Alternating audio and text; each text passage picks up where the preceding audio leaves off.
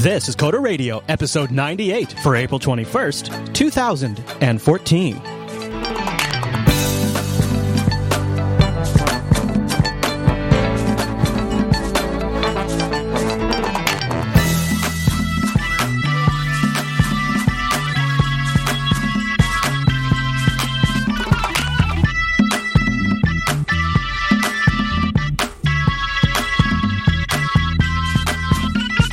Hi, everyone, and welcome to Coda Radio, Jupiter Broadcasting's weekly talk show taking a pragmatic look at the art and business of software development and related technologies. This episode is brought to you by our three great sponsors, DigitalOcean, Linux Academy, and Profile. I'll tell you more about those great sponsors as this here show goes on. My name is Chris, and joining us every single week is our excellent host on the East Coast, Mr. Michael Dominic. Hey there, Michael.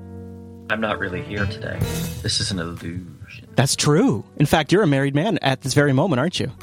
When you're hearing this, I am married and I'm chilling with Mickey Mouse.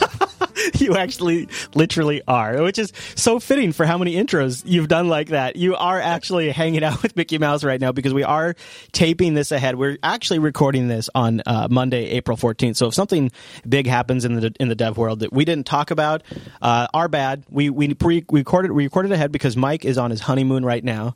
And that's fair. I think that's fair. I think that's not a big deal. And I'll tell you, too, it works out really well for me because if everything goes as we have planned, I will be just wrapping up the new studio move. So, crazy enough, today marks the fifth year that I have been in the Jupiter Broadcasting garage studio. And this will be the last Coda Radio we ever do from this studio. Yeah. When next we talk, we'll be from the new studio, assuming all goes as planned, of course. But episode 99 should be from the new JB1 studios. Chris, what if I showed up one day at the studio? Well, that's why we have a studio for people to show up at now. That's like one of the reasons we have one. So you kind of have to. You know what? Maybe I should. You should. It'd be really fun. And by the way, if you do it during the summer, you'll get fed good barbecue because I already have a smoker at the studio, and I've already picked out one of my barbecues that I'm bringing to the studio. And spoiler alert, it's the charcoal barbecue, and it's delicious. Yeah. Okay. All right. Very good. So there you go. I thought for those of you watching the video version, to say goodbye to the old studio. Here we are. I'm out in the studio, and this is technically the last show that we'll ever do out here. It's kind of a big deal. Then we're going to be on to 100. It's just big times ahead. You're getting married. So there you go. So goodbye to the JB Garage Productions. It's been a good 5 years, but it's time to move on. And for my part, goodbye to freedom. Well, I mean, there is that. But, on the plus side, anyways, moving on, we should probably get Ouch. Oh, man, don't worry. I'm just kidding. He's a jackass. Noah, Barry, you're right. First time I've ever agreed with Barry. Yeah. All right, so one of the things we're hoping, although you never know, you just never know, but we're hoping that the live stream will call in. The Jupiter Broadcasting Skype account is open. We're taking your calls. It's an open mic episode as we go through some of the topics we've picked out. Lots of stuff to choose from this week. I think one of the things that I wanted to, maybe if we have a chance to get to, is some of Mike's Linux packaging woes. And there has been some new stats about gameplay and the length of gameplay that are devastating. And I'm wondering how the hell there's even a market for it in the long run. How is anybody going to make money? It seems like it's all based on infinite expansion, which we all know cannot last forever. So some great topics, plus any calls we decide to get if anybody mans up to call in, or ladies up. I'd actually prefer ladies. So. And I actually have one more topic that Chris doesn't even know about. This is on the DL. Oh, are you going to tease it, or is that it? Polish up those resumes and send them to Fingertip Tech. Oh, well, are you guys? You got something going on? Are you working on something over there? A little something that I'm hiring. Maybe some people with some Unix knowledge. Something. Oh, really? Well, isn't that a little something? So where would they find out more about that? They should just email their resume and cover letter to jobs@fingertiptech.com or follow us on Facebook. That's Twitter. Easy enough. You got a brand new Facebook account, too. You should toss a link to that in the show notes so people can follow Fingertip Tech and see what you guys are up to. Just drop it in the doc. You know what I mean? While you're doing that, I'll tell you about somebody you should hire right here, right now, although I think you'd have to offer him quite a bit of money because I think he enjoys running his own business and kind of being the king. But it is our first sponsor this week, and that is Profiler from Directory Wizards. I love this application, and I'm so happy to have them with us because this, honestly, I know this is going to solve a problem for some of you out in IT that I personally struggled with. That ground me down, and it allows you to have an organization function the way it should when you need to make employee changes to your directory. Now, Profiler is a web-based LDAP directory administration tool. It'll pull down your schema, so it'll work with your own LDAP or Active Directory and any modifications you've made to Active Directory, and it helps you free up valuable time from the help desk personnel by allowing users to self-service their own account details, like your last name, the phone number, the email folder, or maybe you want to assign that duty to their manager, or maybe to the HR person. Because in Profiler, you can set up permissions to allow different people to do different tasks. People can be their own profile administrators, or people can administer multiple profiles. And now with Profiler, because you're handling it there, you don't have to structure your Active Directory OUs in such a particular way that way certain people have access to certain other people, and it just locks you into a box. You can avoid all of that. And the great thing about Profiler is you can get up and running in just a couple of minutes. So go to derwiz.com/profiler and use the promo code CODER4 when you download it. And that'll get you an extended 30-day trial. And what's awesome about that is that'll give you a chance to set up, because the setup's like 5 minutes. You can throw it on an Apache box. You can throw it on a Windows box with IIS, or it'll run with its own internal web server if you just want to just get up and going really fast. And it supports all types of LDAP directories, Open LDAP, a single AD domain, you name it. You pull that in there, you get it set up, and then you can set up permissions for different folks. I think this is one of the things that should be built into the hiring and firing process. A lot of companies, you give maybe the HR person access to Profiler. They can manage these kinds of things like last name changes. Has support for LDAP 3. It supports custom and non-standard. Like if you have something you've done for support of SharePoint, it'll allow that. And the best part, truly the best part for me, this is the part that I hated the most, Exchange mail forwarding. Automatic creation of contacts and forwarding by just typing in an email address. And then Profiler manages all of that Exchange stuff on the back end.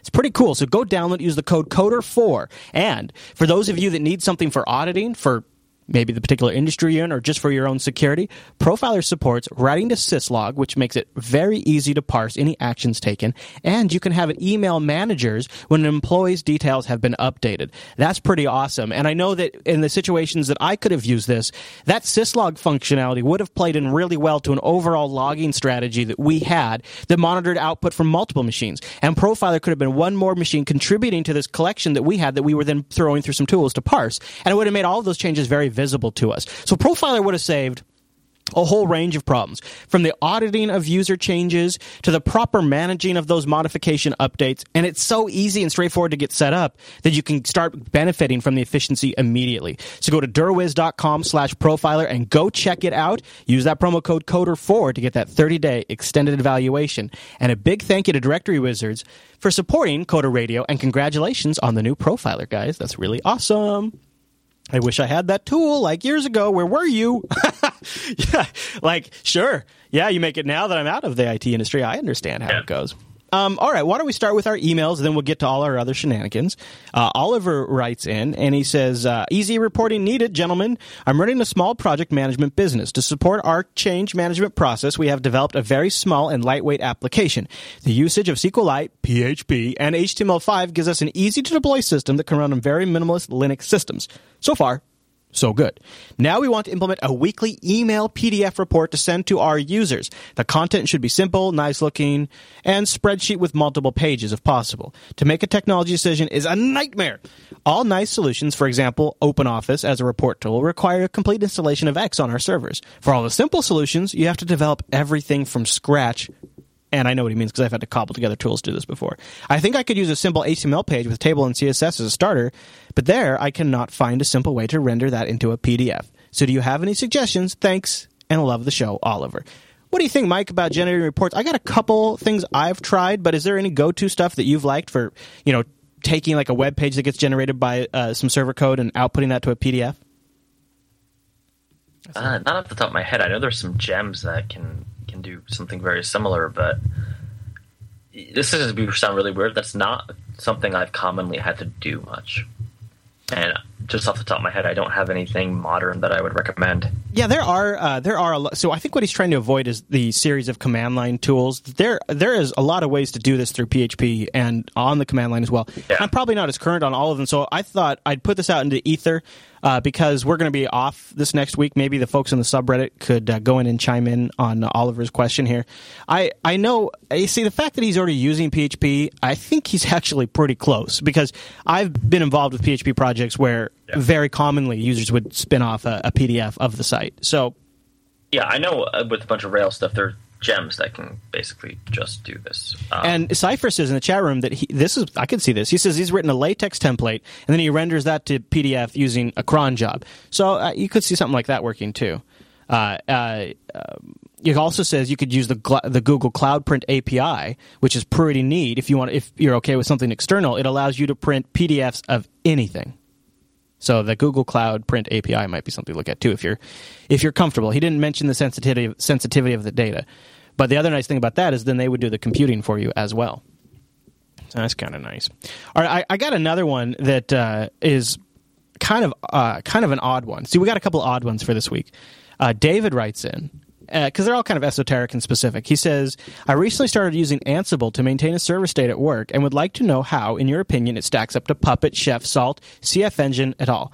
Also, should I diversify my DevOps talents by picking up skills with other solutions or focus on being the best using Ansible or any other tool instead? Thanks for the great show. So, it's a very specific question, but I think the meta question here is, so he's a developer. And he's trying to come up with a way to manage multiple servers, which I totally understand. When you start to get a lot of rigs, you start to be buried just in management and administration, so you want to come up with a way to orchestrate that automatically for you. Here's the thing. I am not I don't mean to defend you, Mr. Dominic, but I am not a huge fan of developers doing this kind of work. I mean, I know some of you can. Ansible is a good tool. The thing is he mentioned Puppet, and that's where I lean, because there's such a wider, broader community around Puppet of folks you can pick up off the street, and they'll have Puppet skills. And I think... I'm sorry, are you suggesting you want to pick up a bunch of Puppet hobos? That is kind of what I said. It's almost exactly what you said. Yeah, it is. Well, I guess I got hobos on the mind. And here's why I say maybe go with Puppet is... If I could make a recommendation, it would be this probably... I don't mean to be talking down to you, David, but this probably shouldn't be your primary focus forever. So you want to go with a system that you can manage as long as you have to, but then you can hand it off to somebody who's maybe a little more skilled to be a sysadmin, who can make sure he's building an infrastructure that scales. Because honestly, if you've gotten to the point where you need something like Puppet, then you're probably at the point where you're getting close to needing a full-time, or at least a dedicated, maybe not a full-time, but a dedicated server administrator to make sure that things like Heartbleed are being patched. And Puppet, I would say, is your best bet in terms of being able to find somebody else you can work with that can just pick up. And Ansible's good too, but I've seen a lot more people with experience with Puppet. Mike, am I putting developers in a box? Should I not have this expectation? So it's weird because I've echoed your sentiment, but not on the sysadmin side, on the when developers pretend to be DBAs kind of thing. For mainly the same reason, right? Once you have that problem, you probably aren't qualified to deal with the issue anymore. Just like sysadmins who pretend to be developers is not good either. Right. Having said that, I think you're right, but I don't think that's helpful. Okay, fair enough. I think your answer was one of my, well, it depends on what you use and if you're comfortable in that tool chain, like one of my answers. Damn it! I would say so. All right. Here's the thing. You've called me out, Mr. Dominic. I'm out. You've exposed me to the world. It's raw. You are. Yeah. No. I like Chef. I have no rational reason for liking Chef. Yeah. The chat room's loving on Chef too. It's fine. I mean, all I would say is that there are a lot of these tools now, and with the whole DevOps movement, I kind of feel like we're changing our tools like we kind of change our underwear, right? I'd like to say that I use Chef because Chef is awesome. I'd like it not to be true that I use Chef because I started using Chef a while ago and it's easier to keep using it. That's what I was wondering. And see, this maybe my perspective is outdated a bit, but to me, Puppet seems to have the community momentum. And so where Chef is great, Ansible is great, but where I was coming from was like build something you can hand off. So I'm kind of having these troubles now at Fingertip. There's a number of functions for older deployments that only I can do because things were done, well, just basically in Chef. Well, dude, who you telling? I'm in the middle of moving between studios and editors, and it's like, oh yeah, Rikai, you have to do that like that because X, Y, Z, and I just needed to fix it really quick while I was trying to get a show out. Like, there's so many things that like were set up for me to do, and now I'm trying to get out from underneath it, and it's a huge process. Like trying to do this Docker transition has been, first of all, we've kind of had to pump the brakes on Docker a little bit. Not because there's anything wrong with Docker, just because it didn't make sense right now to make a big change. I don't know. I guess I would challenge, why do you have to pick one tool? And if you did pick it, why is it Puppet? Because he mentioned Puppet several times in his email. Well, and I was too. I think, I mean, this is the most common tool. I mean, that's a fair answer. Yeah, I think so. The most common. I mean, it is. Yeah. Maybe I'm going to backpedal, Chris. Maybe you're right, because I almost feel I don't like doing this kind of work. Right. If it's not your core enjoyment and you want to focus on developing, that's why I think even if it's not the best solution, like maybe Chef or Ansible has some feature you like more, wouldn't it just be great to build something that you can hand off? Not that you're going to not that you're not going to do it for a little while yourself, but eventually build something in mind that somebody else will be able to pick up. Chef and Puppet are so common that you should be able to hand that. Yeah, and I would say Chef and Puppet are the top two that I would think people could pick up and run with. We talk about coffee from time to time. We actually, chat room's a bunch of jerks. I was watching the chat room the other day, and they're like, "Oh, Coda Radio? You mean coffee radio?" This is just like 2 days ago. We haven't talked about coffee for like 3 or 4 weeks. So I just want to put that on record. This has not been coffee radio, so screw you, chat room. I love you, though. That's okay. WWDC is coming, people. That's all I'm going to say. Uh-oh, here comes the Mac talk. Did you, by the way, try to get a ticket? I did not. I'm paying for something called a wedding. That $1,600 ticket just wasn't on the cards. Oh, man, I hear you on that. And besides, you get like all the videos and stuff, right? So it's kind of... Well, and this year they're doing a lottery, too, but I figured I wouldn't even try because let someone who can seriously go. Like, I know chat room was joking. Why take a ticket from somebody that could really wants to go and benefit? I hear you on that. I actually look forward to talking about it. I think it's fascinating to watch what these different big tech companies are doing, even if I can actually talk about it. So I want to talk before we transition to some Hoopla and stuff. Just to revisit the coffee topic one more time, because both Mike and I are being absolutely blasphemous today. Do you want to say on air what you're drinking? Tell them. Well, I mean, I'm going to talk about coffee, man. I'm drinking a store brand K-Cup right now. That's all right. I am drinking a energy drink that is packed full of sugars and all these. It's actually all natural stuff, but it's like cane sugar, but it's still full of sugar and stuff. But we needed something quick for our second episode. So what are you going to do? Second episode in a row. But if you've heard us talk about coffee and it piqued your interest, because we've had a few guys email in and say, oh, geez, guess what? We have our first caller. Oh, and here I was about to talk about coffee. Here he is, because as soon as we're going to talk about coffee, someone's got to run. All right, Dasani's calling in. Hey there, Dasani. Oh, and he dropped right as I introduced him. Look at that. What, kids these days. It naturally comes in a can from a tree. Exactly, Zane. It comes, it's a... I was going to tell you about this. Oh, hi there. Welcome back. Hello. Oh, did I? Yeah, you dropped. So what is on your mind, caller? Go ahead. All right. So this weekend, I actually went to the St. Louis Game Jam. Have you heard of these Game Jam events sponsored by Riot? I think I'm familiar with the. Is it a? Well, no, because the concept that I'm familiar with are these little mini game developer workshops that have been popping up. Is it kind of like that, or is it something else? It's a workshop that would imply a little bit more skill than what you're working with. Okay.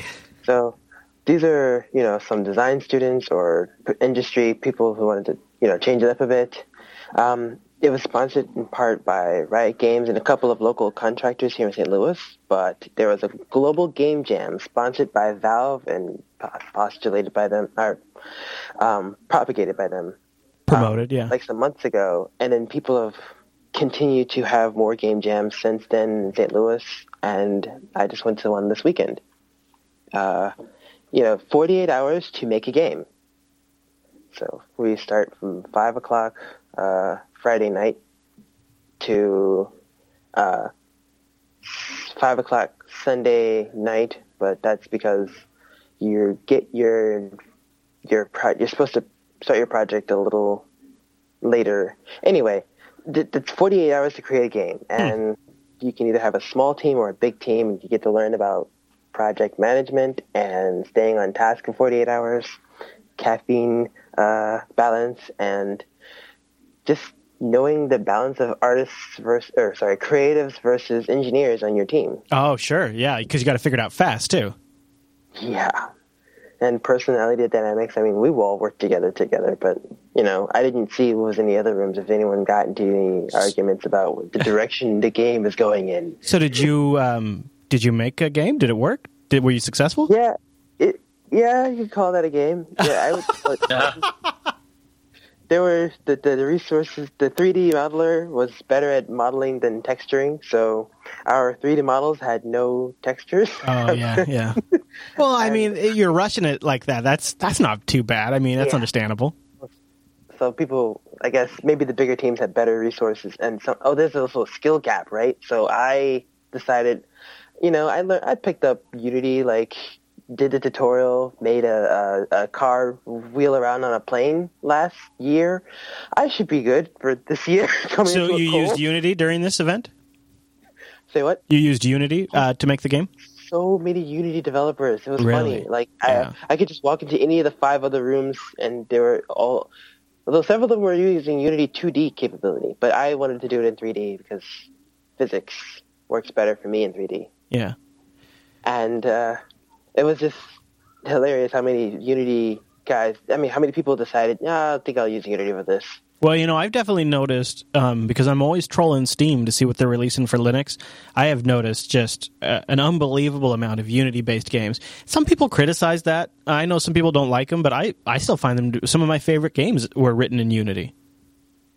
Yeah, it's good. You just have to know what you're doing, at least a little bit more than... Yeah. Well, that is so how did you find out about this event? And do they do it everywhere, or how does this work? Because this sounds like a cool deal. I'd love to even just go there to visit it. Well, let's see here. Global game jams are a thing. Okay. That happened last year sometime. Okay. But, not last year. Last month sometime in March. And then people just decided to have St. Louis ones. Oh, shoot. Yeah, I just saw there's a Seattle one, too. Yeah. This is cool. This is really neat. This is a great idea. So let's see. New locations in California, Chicago, and some places I can't pronounce properly because I have a bad education. Yeah. Wow. This is really neat. Well, thanks for letting us know about this, Jasani. Yeah, glad I could tell you all about it. Well, so are you going to continue on the game that you created, or are you done now that the event's over? Going to be on Steam. Let's hear it. Yeah, Mike wants to buy it on Steam. No. I'm a Stucky modeler, so I'm going to learn how to model from the other guy. He was a Blender modeler, but the only one, so I was lucky because everyone else used Maya. And I'm going to learn the Blender game engine now, just for fun. So the rumors that you were the creator of Flappy Bird are untrue, is what you're saying? Oh God, no! Oh no! He's the Although there's a tutorial on how to make Flappy Bird in Blender. Because it was easy. Oh, wow.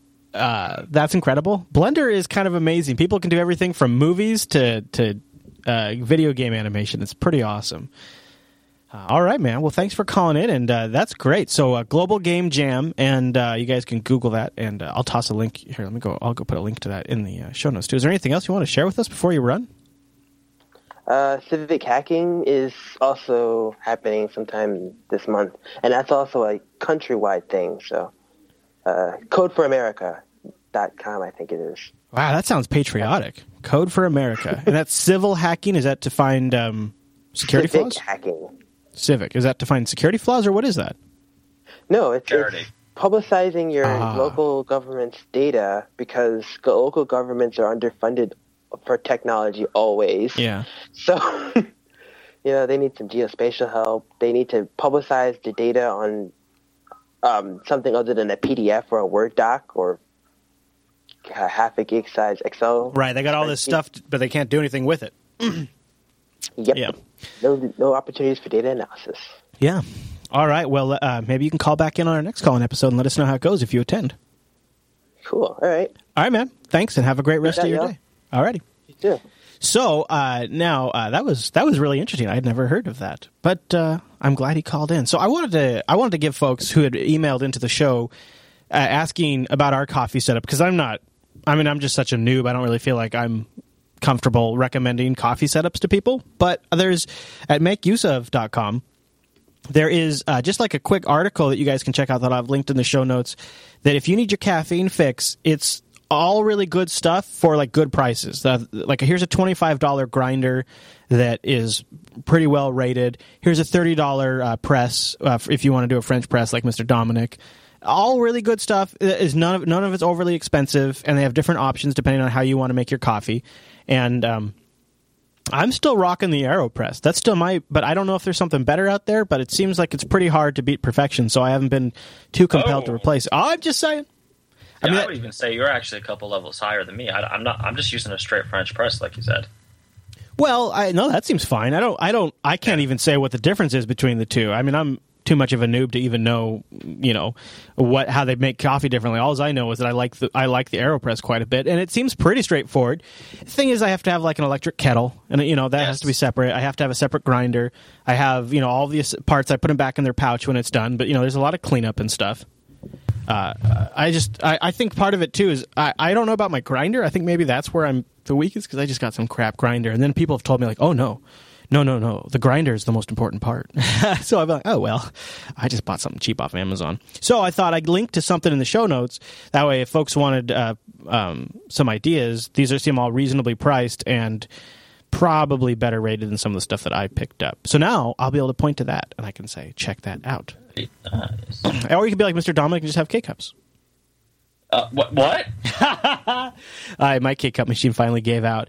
Like, it got all clogged up because I didn't know I was supposed to be running vinegar through it. Did you know you're supposed to run vinegar through those things time to time? I did not. Like a diluted vinegar, so that way they don't like calcify or something.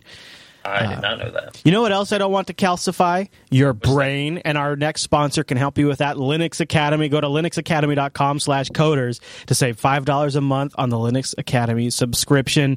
Linux Academy is so cool. If you're looking to brush up your Linux skills, your OpenStack skills, your AWS development skills, Linux Academy has training and certification preparation courses for you with step-by-step videos, practice exam, and live labs running off their own servers. It's super awesome, and you can get started right now by going to linuxacademy.com/coders and up your skills. The way their system works is you log in, you select your courseware, and you get access to everything. When you have a subscription, all courses are available to you. All the new courses, they're adding 2 to 3 a week. They're all available to you. You just get them as part of that, and you can jump in. You can resume wherever you left off. You get time indicators of where you're at. You get video and audio introductions. It's super cool. In fact, it's so cool that I believe, rumor has it, that Mr. Dominic has been hounded by his team to sign up for their group option where you can have a team of folks that have access to Linux Academy. Is there any truth to those rumors, Mr. Dominic? Well, I will say that my team is a bunch of entitled little pricks, so yes. Wow. They're probably listening. Nah, they never listen. Well, I think I can understand why, because you get also some serious value out of this. You get to download the study guides, PDF course notes are available, and if you have different Linuxes that you need to worry about, or maybe you want to learn you want to have a more rounded Linux skill set from multiple distributions, they have 7+ Linux distributions. The courseware materials adjust to the distribution you select. When the lab requires a server, they spin up a server on the back end for you, and what's super nice about that is when you're taking some of the AWS stuff, they'll just manage the AWS instance for you, and you don't have to worry about getting a surprise bill from Amazon. And you can go over to linuxacademy.com/coders to get started. You can sign up right there with a PayPal account, and you can get in, get out. They have so many awesome courses on different aspects, and they also will help you keep track of your progress, which is really nice for me, because what I'm able to do is I really feel like you could probably put me in front of it's not probably. You can put me in front of any Linux computer, and I can manage just fine. But I am, for the most part, self-taught on Linux. And what's really awesome is I've been going through some of the Linux Academy courseware and just brushing up on some of my background that it's like, oh, okay, that's another way to think about using those tools, because there's so many awesome tools in Linux that you can link together that sometimes it's nice to see something laid out. And the way they do their course material is, okay, tonight I know I'm going to take about 15 minutes on that, and I still have, when I'm offline, I still have the course notes and study guides I can kind of flip through and sort of just sanity check. But the best part is because I can pick up and resume, sometimes I step away for a little bit, and at the end of a course, I can take a quiz to just sort of verify to myself. I mean, I'm just checking for myself if I have retained everything that I wanted to learn. I love the way they have the Linux distribution set up. I love that they're adding stuff all the time. They're working right now on a really cool OpenStack introduction course, and OpenStack is blowing up. They've got VMware in here.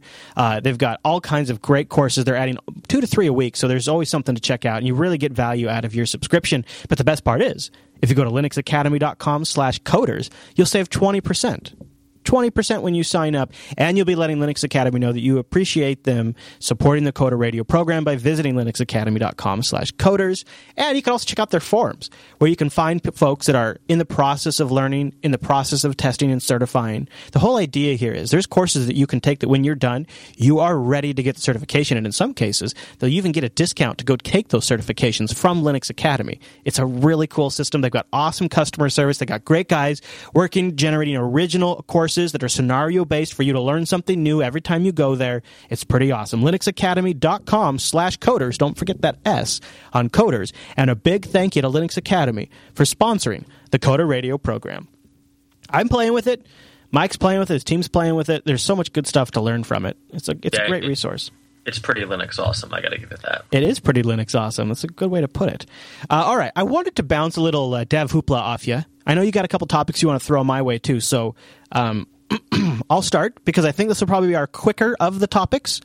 And it's from Recode. I don't know if you're familiar with them. That's I am. I'm actually a big fan. They just came out. What was it, 2 months ago? Yeah, and I actually, I'll be honest, I started a little skeptical. And then, you know what? After following them for a little while, I'm kind of impressed. And I've liked some of the stuff they've written. So we're going to get to that here in a second. But Seth just called in on the Coder Radio hotline. Seth, are you there?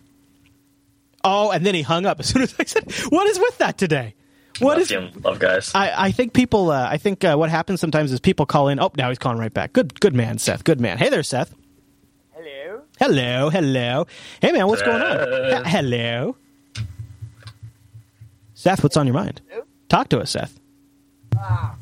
I think Seth is having audio problems. All right, Seth, you call the Skype lady and then call us back. That's okay. Little Coder Radio pro tip. Call the Skype lady before you call the Coder Radio program. Make sure she can hear you, and then we'll be able to hear you. Because, Seth, we could hear you, although your audio was pretty low.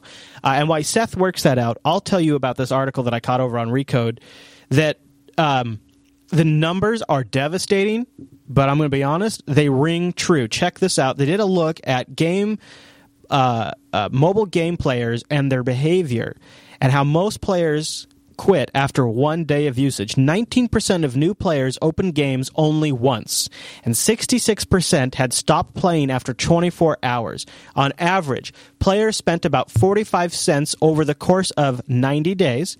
Only 2.2% of players spent any money at all. I'm going to say that again. 2.2% of players spent any money at all, and 46% of the revenue came from the top 10% of those spenders. I think that right there is damning. It shows you all these in-app naggings and purchases they're doing are only hitting and only effective on 2.2%. 46% of the money they get from those people are only the top 10% of those 2.2%. That's hugely bad. Intriguingly, the Recode goes on to say, 53% of the spending in the game surveyed happened within the first 7 days after users started playing. So 2/3 of players leave after day one, and half their value as a paying customer, evaporates after a single week. Now, Recode heard from a free-to-play veteran, DNA, head of the European Game Studios, Ben Cousins is his name. He says the numbers they found for one of their games are they're not surprising at all. They match what Recode wrote about. He said a 40% retention on day two is a hit. It's a sign of a real hit, he said in a tweet. If they have a 40% retention rate on day two, they consider it a massive success. That is, I mean, to me, how the hell can anybody make a lot of money unless they're constantly seeing explosive growth, the kind of growth you only see at the top of the App Store charts? It basically, to me, what this says is if you're not on an App Store chart, if you're not featured somewhere, you're not going to make any money at all, because the volume required to make money, so you have to have, if you're only making money off 2.2% of the people who install your app, that's devastating. Right? So I'm a little surprised that you're surprised, though. All this is saying is that the model of whales in the mobile game space is still alive and well.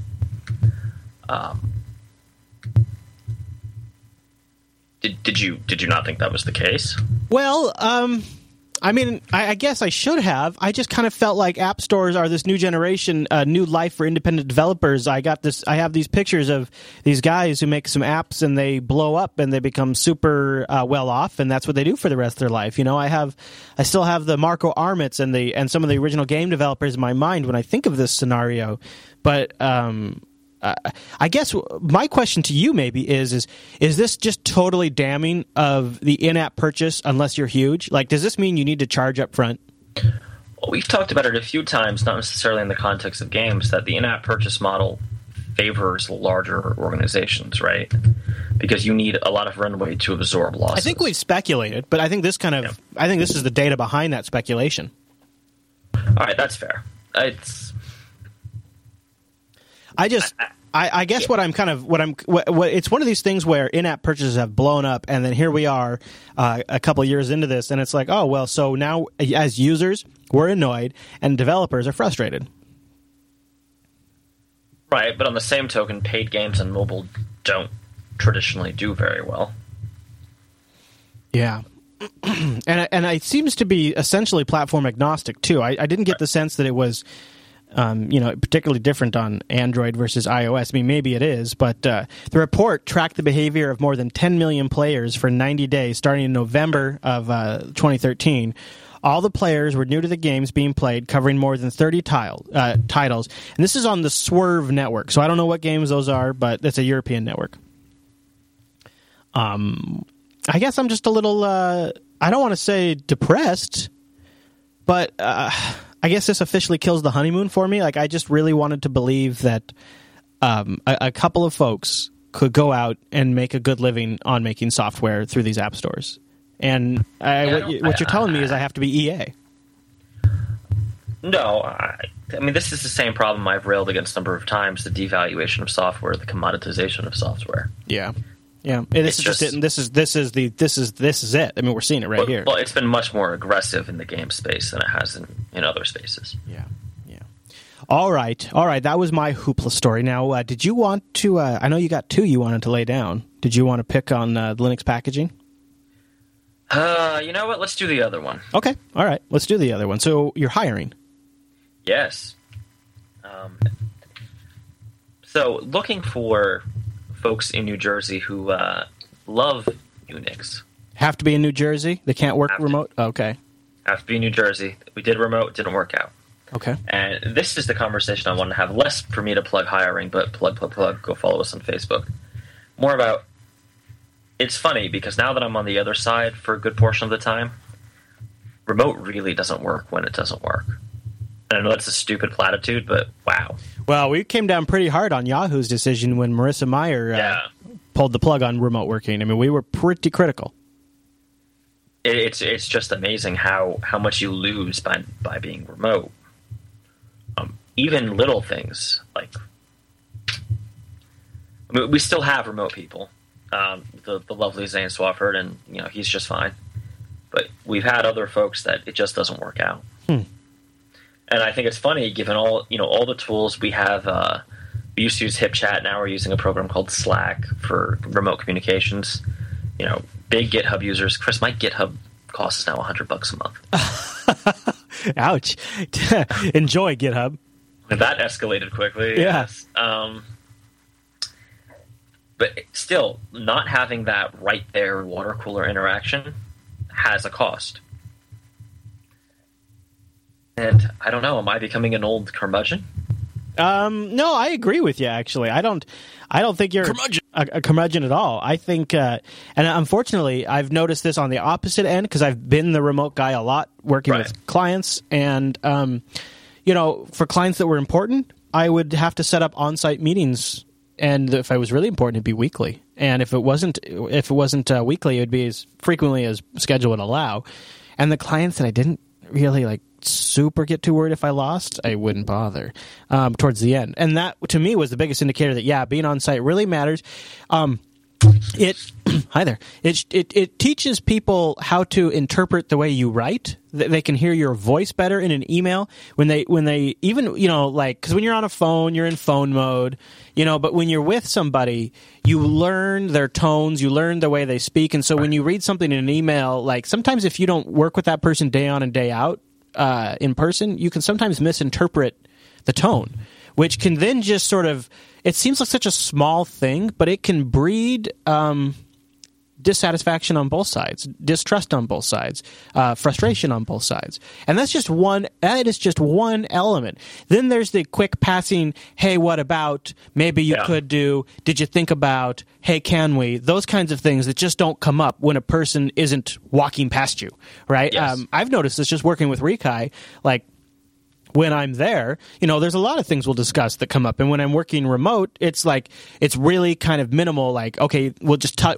check in on certain specific things that we both are aware that we need to check in on to keep the ball rolling. But, there's not so much of a collaboration process. And for some job descriptions, that's fine. What you're working on is you get your chunk, you work on that for a while, and what you need to do is produce results. But for other types of job roles, it needs to be a little bit more of a back and forth. And it doesn't matter if you leave a Hangout running 24/7 or a Skype call or whatever it is not the same thing.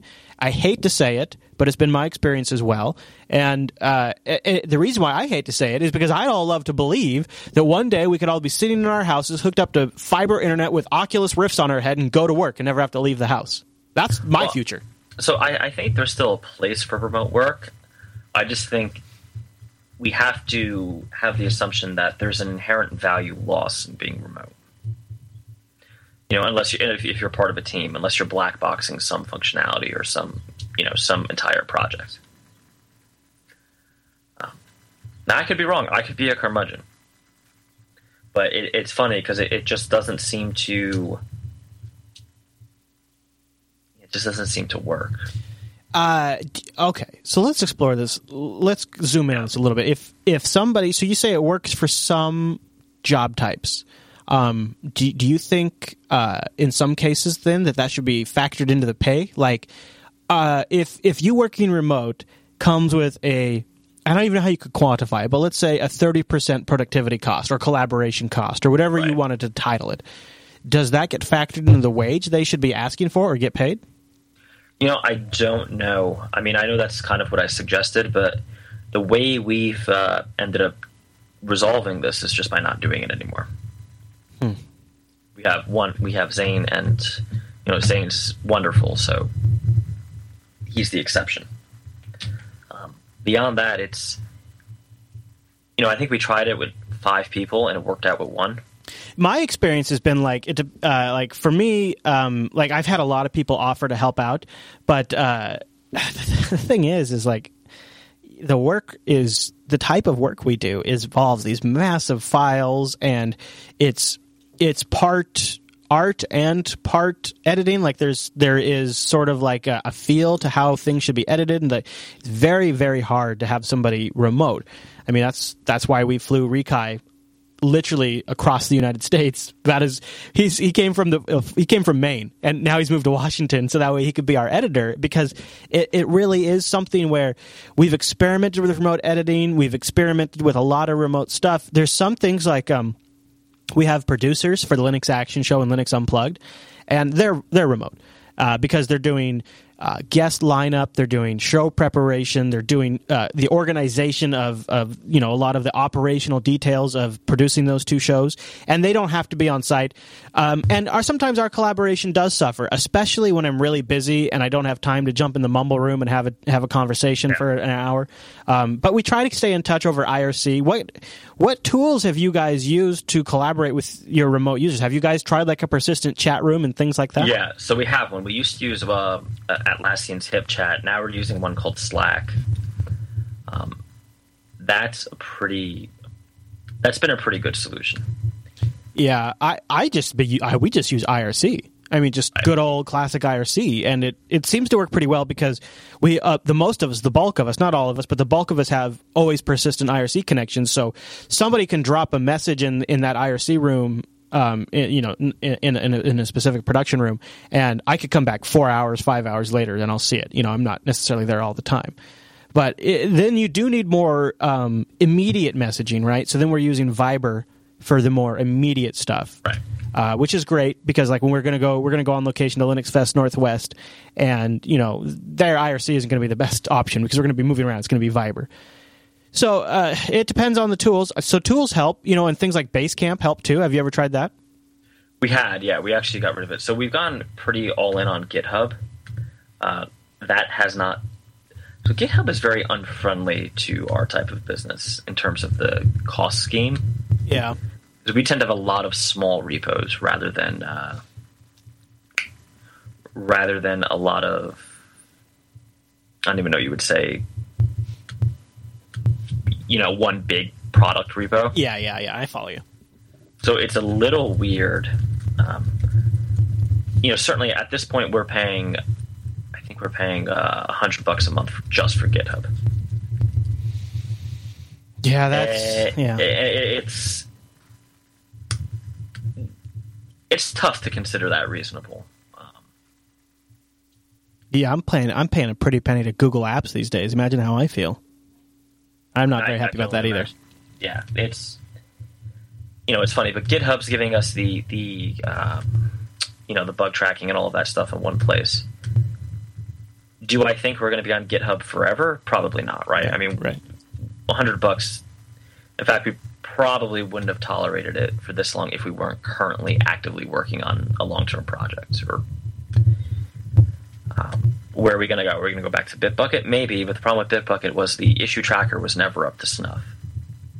So are you considering rolling your own GitHub server? Are you considering changing, or are you just thinking you're going to bite it down? And I don't want to roll my own. I think that's incredibly dangerous. I think what would end up happening is we'd end up going with Bitbucket and then using an external issue tracker. Okay.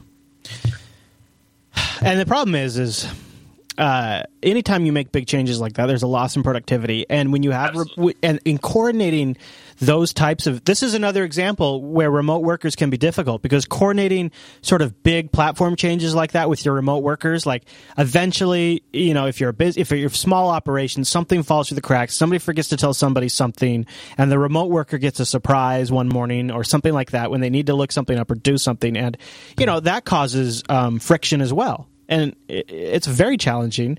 I feel like these are challenges, and I know maybe for your situation, for the particular job, it's not applicable, but for some jobs, these challenges are worth fighting through, because there are so many talented people all over the world that the internet connects us to, that it's a shame not to be able to take advantage of people who want to contribute, I would say that's fair. The other thing I would add, though, is in our case, when you're a very, very small company, there's also a value in having people around just for, having people around. Yeah. Yeah. For Yahoo or Microsoft, it's a little different, right? Because there's still going to be 5,000 people in Redmond. I mean, Yeah. In fact, that's a gross underestimate. But Yes. Chris, why don't we do an ad read, or else I'm going to run out of battery here. All right, so very good. I've got something that might help you solve your problems if you're looking for a simple cloud hosting provider, because that is DigitalOcean. Go to DigitalOcean.com and use the promo code CODERAPRIL when you check out. What is you don't know what DigitalOcean is? Well, it's a simple cloud hosting provider dedicated to offering the most intuitive and easy way to spin up a cloud server. Users can create a cloud server in 55 seconds, and pricing plans start only $5 per month, and that gets you 512 megabytes of RAM, a 20 gigabyte SSD drive, one CPU, and a terabyte of transfer. And what's awesome is DigitalOcean has data center locations in San Francisco, in New York, where I've got my droplets, Singapore, Amsterdam, and the interface is super simple. The control panel is very intuitive, and they got an API where you can replicate the control panel functionality on your own, with your own customizations on a larger scale. So go over to DigitalOcean.com, because listeners of Coder Radio can get a free $10 DigitalOcean credit by using the promo code CODERAPRIL. And you can try out that $5 droplet for a couple of months. I've been using my $5 droplet now since, months. I don't know. And I haven't had a single outage. I use it daily. I'm using it right now while I do this show. I have services running off of my DigitalOcean droplet. So I use it for testing. I use it for learning. I use it for experimentation. But chiefly, I use it for production. And the thing that I know is it's all based on Tier 1 bandwidth partnerships that DigitalOcean has established. They focused on that. They focused on SSD drives for performance.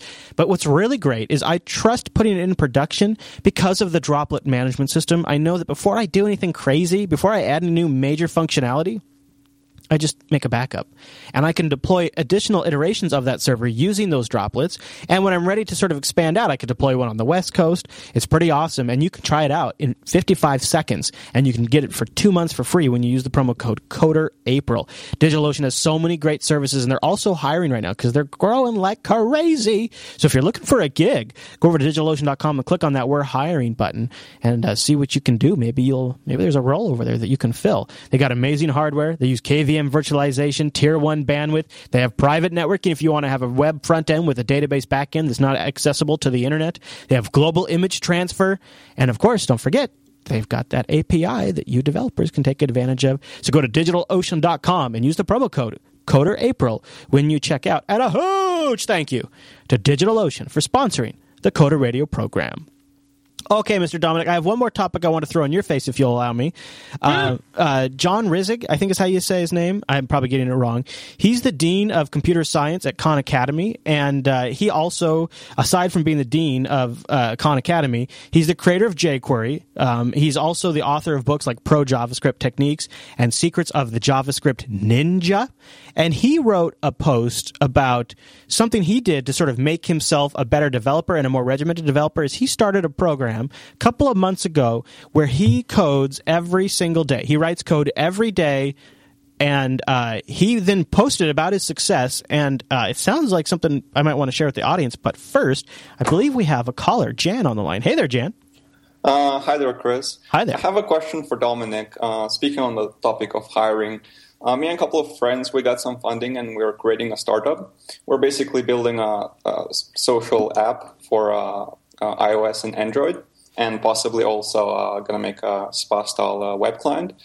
My question is, since we're pretty much inexperienced in this field, is what kind of people should we hire and what kind of people should we contract? I'm thinking we probably should hire designers and client-side developers, and then we can possibly contract sysops and back-end stuff. I mean, what's your opinion on this, Dominic?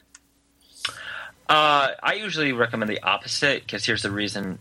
The back-end guys, you probably need them all the time, right? The front-end guys, I don't know exactly what you're doing, but let's say you just need a couple of front-end clients and you don't intend to update them constantly. You can contract those out a couple times a year, right? Or do some kind of retainer contract with I don't know. Are you in mobile, or I know you don't necessarily want to say what you're doing, but what are you targeting on the client side? As far for the app, it's going to be like kind of style of app like Instagram and stuff. Is it like one big client, or is it multiple little clients? So is it like an Android, iOS, Windows Phone, or is it just one client? It's going to be just iOS, Android, and possibly web. Just. So Yes. So 3. Okay. So the problem is you don't really need 3. I mean, I don't know how much funding you got, but do you really want 3 separate full-time developers per platform? And then having your back-end developers also? Yeah, that's where I'm confused. I really don't know what I'm doing because we've never built an app before, at least not on such a scale. Right. We would really like to focus on presentation and be like really nice and good. As far as the backend goes, I already kind of have an idea what I want to do. We're probably going to deploy on Google Cloud and use a lot of their services, so it will make things much easier. Mm-hmm. But as far as the front end, I just wanted to ask the question: how would you recommend doing it? Is it worth hiring people full time? Because if we may make more than one app in the long term, so right. So what a lot of my clients do is they're in a position like you. What they do is they hire their backend guys full time because they need them no matter what. And then what they do is they start on the clients each contracted out. Now, the question is, if you go this route, do you contract to individuals or do you contract to companies? It's going to be a decision on your part either way. Usually the calculus that folks in your position do is if time to market and quality are the most important thing rather than building up the company, then they contract out to companies like mine, right? If building their own internal company is what they're trying to do, then you either want to do a 1099 style contract or just hire somebody. But in your position, 3 separate clients is going to be expensive. I mean, that's a lot. So you're saying essentially you're saying employees for the back end, contractors for the front end? Well, usually a lot of, and this happens several times a year really, is a startup will just get funded, call us, we'll build their V1 of their app, and then we'll be there for the 1.1 or 1.01, and we'll train their new hires. Because by the time they're ready to hire good quality candidates, their investors are already pushing them to get to market. Mm-hmm. So we're kind of doing the hired gun thing, for that first. And then a handoff transition phase. Right, and then there's a 60-day transition. Yeah. I have another question. Since this is our first app and it's kind of a big one, and we may need a couple of iterations to get it right, would you recommend to start with just one platform, for example, iOS, and then release that? And if that goes well, then move forward to other platforms as well? Or would you just go for all 3 at the same time? I would recommend you definitely do the HTML5 in addition to one of the mobile platforms. It's up to you which I don't know what your app is. You said it's like a photo thing. iOS is probably going to be where you're going to get a lot of your users, but that's going to need to be, I'm not sure what your requirements are. I'd love to have a discussion with you off the air. Depending on what your requirements are in terms of user experience, any kind of animations, things like that, you might be able to get away with a cross-platform tool, right? You may actually be a good candidate for Xamarin for iOS and Android. Oh, interesting. Yeah. We're actually got a pretty hefty package in funding, so we have a lot of options. That's exciting. I'll just call me. Yeah, I was going to say. I'd like to tell you about fingertip technology. Website. Well, Jan, congratulations. That sounds like a pretty exciting project. Awesome.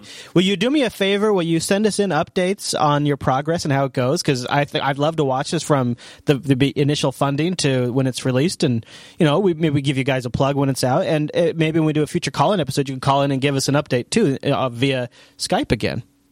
Will do, Chris. Thanks, man. All right. Well, congratulations, and thanks very much for calling in. That's an exciting phase to be in. Holy crap. What a great problem to have, too. I'd love to have that problem.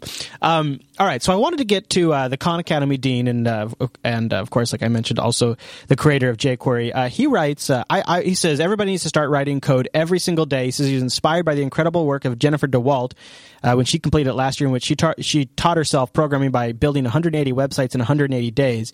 So he decided to set up a couple of rules for himself after he felt compelled. He said, I must write code every day. I can write docs or blog posts or other things, but it must be in addition to code I write. It must be useful code, no tweaking, indentation, no code reformatting, and if at all possible, no refactoring. All code must be written before midnight. The code must be open source and up on GitHub. He says, yes, some of these rules are arbitrary. The code doesn't technically need to be written before midnight and doesn't technically need to be open source. This just forced me to be more mindful of the code that I was writing. He says, thus far, I've been very successful. I'm nearing 20 weeks of consecutive work, and I wanted to write about it as it's completely changed how I code and has a substantial impact on my life and on my psyche. And you can look at his, he's got his GitHub activity chart here. He says, first of all, minimum viable code. I was forced to write code in no less than 30 minutes a day. It's really hard to write meaningful code in less time. Some weekdays I work a little bit more, usually no more than an hour, and on weekends I sometimes am able to work an entire day. But here's one I thought might be interesting to folks. Battling anxiety. Prior to starting this experiment, I would frequently feel a high level of anxiety over not having completed enough work or made enough progress. I realized that the feeling of making progress is just as important as making actual progress. This was an eye-opener. Once I started to make consistent progress every day, the anxiety started to melt away. And then this one, weekends. For those of us who are trying to get a little more free time and we keep looking at our weekends thinking, I got to catch up on the weekend. He says, getting work done on weekends used to be absolutely critical towards making forward momentum. That's not so much the case anymore. Now that's a good thing. Building up weeks worth of expectations about what I should accomplish during the weekend only ended up leaving me disappointed. I was rarely able to complete all the work that I'd wanted to, and it forced me to reject other weekend activities that I enjoyed in favor of getting more work done. I strongly feel that while side projects are really important, they should not be to the exclusion of life in general. And then the last one, which I actually there's one more, but this is the second to last one that I found particularly interesting. Background processing. And I know we all probably do this. An interesting side effect of writing side project code every day is that your current task is frequently running in the background of your mind. Thus, when I go on a walk, take a shower, or any of the other non-brain using activities I participate in, I'm thinking about what I'm doing and what I'm going to be coding later and finding a good way to solve that problem. This didn't happen as much when I was working on the code once a week or every other week. I could see that, right? And this one too, because I've lived this myself. Outward perception. This is a huge one, I think, for those of you who have life, family, balance commitments. He says, this is all had the benefit of communicating this new habit externally. My partner understands that I have to finish this work every day, and thus activities sometimes have to be scheduled around it.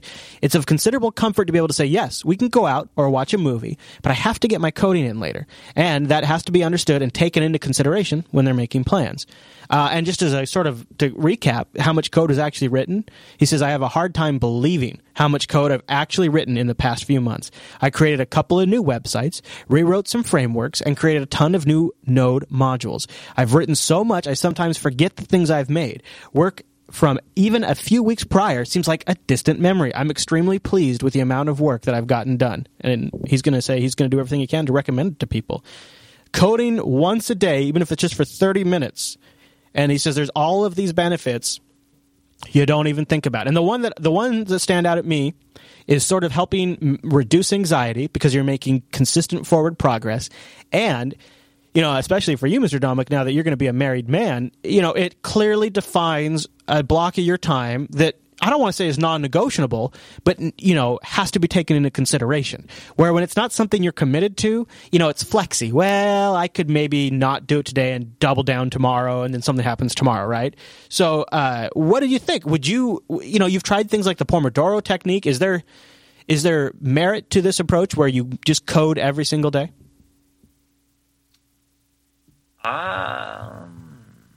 You think it's all smoke and mirrors? No, I'm actually very interested in it. I wonder if I have the discipline to code every day on something that's not, that's not required, so right. to speak. Right, but you could see how maybe it keeps, it keeps a flow going. Could see if there's things you avoid. See, this is what it seems like it'd be perfect. Is if there's things you're avoiding working on because you just don't enjoy it. Even if you have other coding tasks of the day, if you just said 30 minutes every day, I'm going to work on this thing. I think that maybe it's just me, but things will gnaw away at me for a while. If I won't allow myself to play video games if I know man, I could spend that time fixing this problem, or man, I could spend this time looking into this other thing, or getting this ready, or changing this. And I just sit there like I'll launch the video game, and I'm about 10 minutes into it, just really getting started, and it just it overwhelms me, and I cannot enjoy the game. I cannot focus on the game. I have to quit out of the game, and it's like I rob myself of those moments. And I feel like having this kind of structure where I have partitioned off time. I know I'm going to do it. I do it every single day, and I know I'm making momentum. I feel like that might let myself, let my hair down, take my socks off, and screw off a little bit. Yeah. Okay. All right. Maybe. I mean, I